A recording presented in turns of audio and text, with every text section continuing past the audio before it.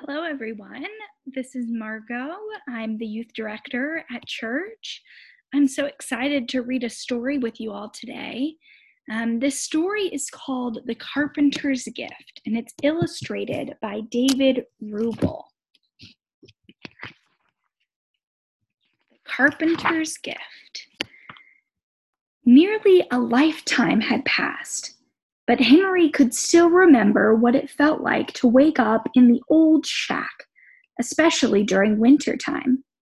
In those days, the Great Depression gripped the country, and like many people, Henry's parents were out of work. They couldn't afford coal to warm the stove or blankets for the bed, so young Henry usually woke up with a shiver.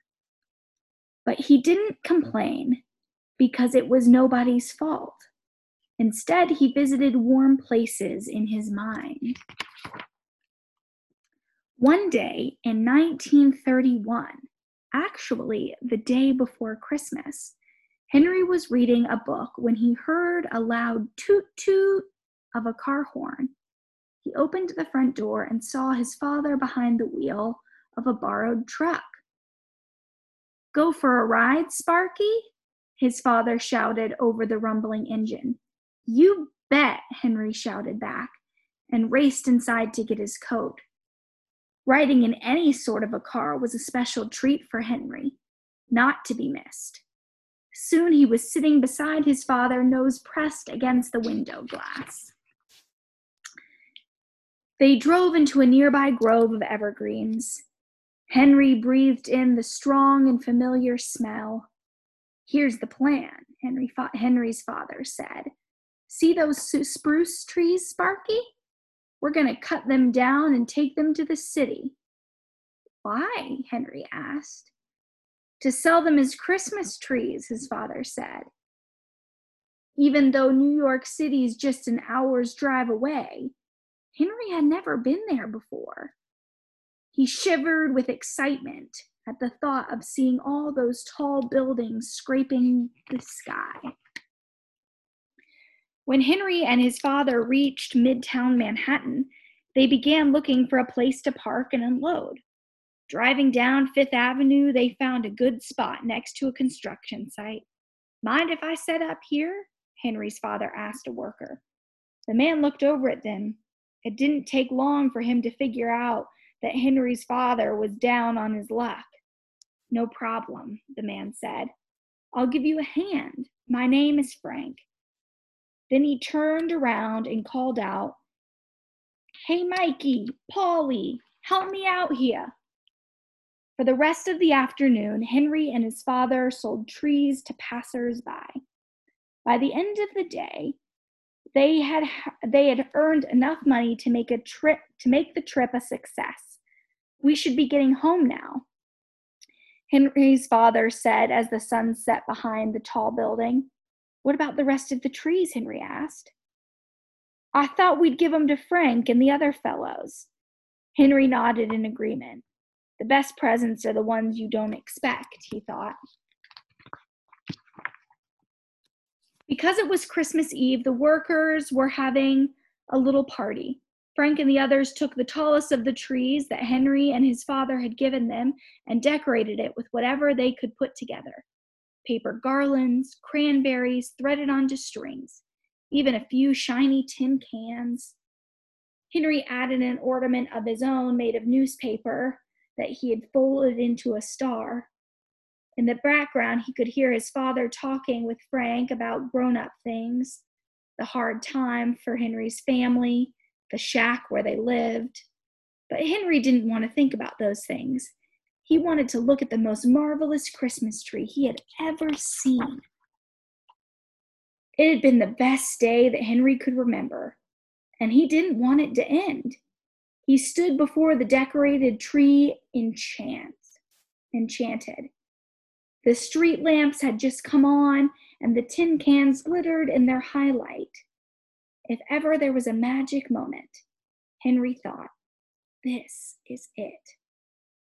He decided to make a special Christmas wish. He wished that one day his family would live in a nice, warm house.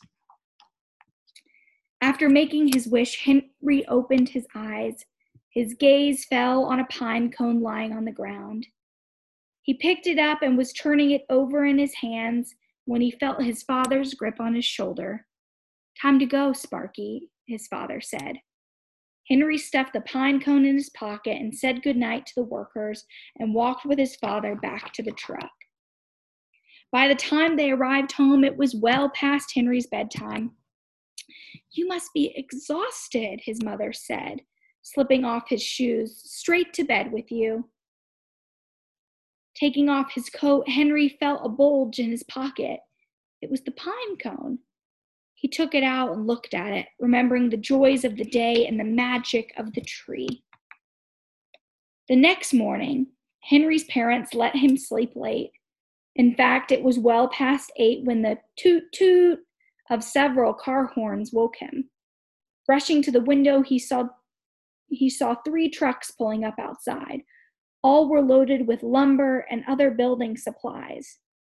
At the wheel of the first truck was Frank, and behind him were the Rockefeller Center workers.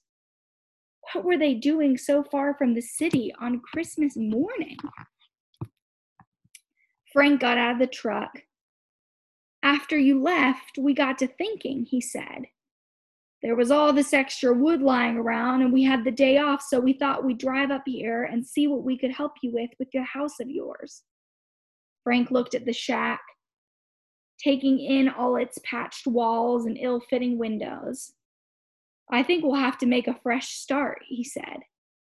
Henry's father didn't have words for the way he felt, so he simply took Frank's hand and shook it.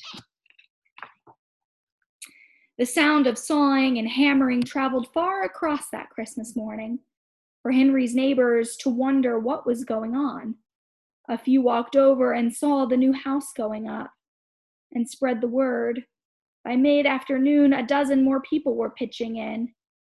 As the new house took shape, Frank called Henry over. "See those boards," he said, pointing to a stack of cedar. "We're going to use them to trim the windows, but they've got nails in them. I need you to pull the nails out." Henry moved to fetch the boards, but Frank called him back. Digging into his toolbox, he handed Henry an old claw hammer. "You'll be needing this." Frank said by nightfall the frame of the new house would be nearly done. By the week's end, it had a roof. Soon enough, it was ready for Henry and his family to move in. In the spring, Henry's parents celebrated with a potluck dinner. They invited everyone who had helped build the house. Henry was glad to see Frank again. He was ready to return the claw hammer, but Frank wouldn't take it. "You keep it, son," he said. "It may come in handy one day." After dinner, Henry sat happily in his very own room. He thought about his Christmas wish and couldn't believe it had actually come true. He knew he should do something special to express how thankful he was, and he thought long and hard about what that might be. Finally, he decided to plant the pine cone. Maybe he could be Jack from the Beanstalk story, and the pine cone could be his magic bean. Henry planted the pine cone beside the new house. In time, a seedling emerged. Henry watered and weeded it, and as time passed, both he and the tree grew tall and strong. Henry especially liked to hammer away in its shade, and he became quite a good carpenter, building many projects with his skilled hands. As Henry grew up, however, he became busy with other things. He got married, moved away, and had a family. Most summers, though, he returned to visit his parents. On lazy days, he sat beneath the tree with his son, teaching him how to build things with the old claw hammer. As he got even older, Henry sometimes wondered where the time went. One day when he was a young boy waking up with a shiver, the next he was an old man living alone. Not needing a big place anymore, he decided to move back into the home that he had grown up in. To keep himself busy, Henry began to work on the house, which was showing its age. He especially liked using the old claw hammer. His polished handle, smooth and dark from the wear, felt comfortable in his hand. One day, as Henry worked on the front porch, a man drove up to see him. The man told Henry that he worked for Rockefeller Center and that it was his job to pick out the new Christmas tree each year. "I just love your spruce," the man said. "When I saw it from my helicopter yesterday, I knew it had to be the tree for this year's tree." Henry wasn't sure what to do. He knew that being asked was such an honor, but he and the tree had been together a long time, and he was reluctant to let it go. "I know that I'm asking a lot," the man said, "but if you agree, I can promise you that your tree will bring joy to millions of people." Henry thought some more. "And when the holiday season is over," the man continued, "we mill the tree and use the lumber to help a family in need build a new home." A family in need? Suddenly, Henry felt a shiver, and the calendar in his mind flipped back to 1931, driving to New York City with his father, meeting Frank and the other workers, building the house, planting the tree. He knew what he had to do. "I've been given so much," Henry said. "I want to give something back. The tree is yours."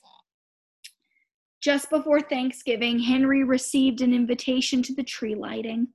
On the special day, a car picked him up and drove him all the way to Rockefeller Center, where he met the family whose new home would be built with the tree's lumber. They hugged him and thanked him many times for his generosity. Afterward, Henry stood off to the side and watched the family's young daughter.